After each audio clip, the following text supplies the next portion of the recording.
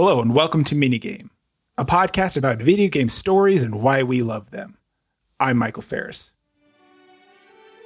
It's Star Wars season again, and with the upcoming release of Rise of Skywalker and the recent release of Jedi Fallen Order, I want to take a look at some of Star Wars games past to see what makes for a good Star Wars game story and why we keep coming back to the franchise.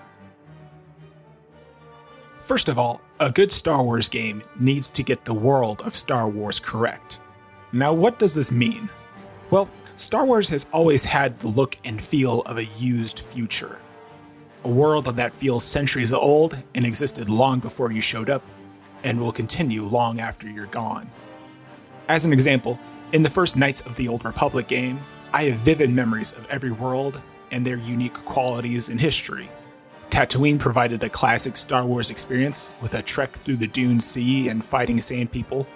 Korriban provided a unique perspective on the history and beliefs of the Sith, and Manan contains a unique underwater world with a new species. KOTOR 2, on the other hand, mostly contains just a generic feeling list of cities, and they all just kind of blend together, aside from the worlds from the first game. And these environments could come from pretty much any science fiction franchise. The game Star Wars Jedi Starfighter also gets the world of Star Wars completely wrong. Despite having some levels taking place on worlds from the Star Wars prequels, they're mostly just giant empty spaces or just take place in space itself. Dogfights sound and look like Star Wars, but a simple asset swap and you'll just have a generic dogfighting shooter. The two different Battlefront series also completely nails the feeling of Star Wars worlds. In the 2015 reboot, fighting on Endor is a mess of trees and branches and vines, and you get the oppressive feeling of fighting in a dangerous environment. While fighting on Crate gives a meat grinder effect of fighting in a wide open space that is almost impossible to hide from the other team. Secondly, Star Wars fans love stories that expand on previous material and love playing something they feel is important and canonical in the Star Wars canon. Think about any time a new show or game or movie is announced.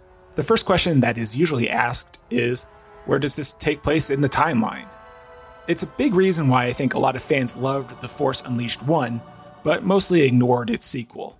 The Force Unleashed 1 told a fun what-if scenario, in which Darth Vader had a secret apprentice and was plotting to usurp the Emperor. Its sequel, on the other hand, was just a lame clone story. And if Attack of the Clones taught us anything, is that it's difficult to care for characters who are just clones with no personal agency. The Dark Forces games also did a great job of expanding the Star Wars canon, and are many hardcore fans' preferred version of the sequel stories.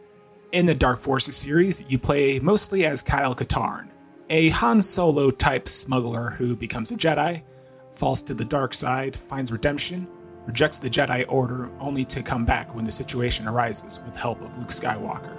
Finally, what makes Star Wars truly special are the characters we meet and the relationships they make.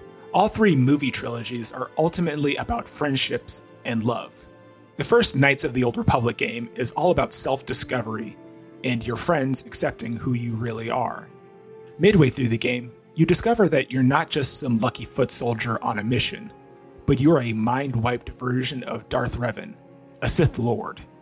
When you tell your crew that you've made this discovery about yourself, they mostly welcome you with open arms. They don't care who you used to be, they care about who you are now. Knights of the Old Republic 2 handles similar themes, only in this instance, throughout the game, you influence the characters around you, and therefore, their personalities can change.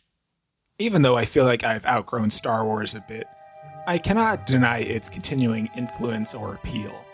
Star Wars games can be a perfect vessel to tell amazing stories.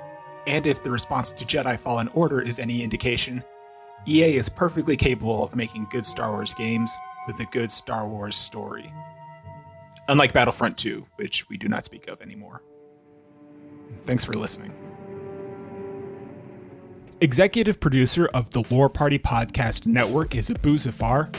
Minigame is written and produced by Michael Farris. Original music for Minigame is produced by Lawrence Kelly. Follow Lore Party on Twitter and Instagram at lore_party. And check out our website at loreparty.com. Subscribe to Minigame in your favorite podcasting app and leave us a review on Apple Podcasts. It really helps me grow the show. Thank you very much for listening.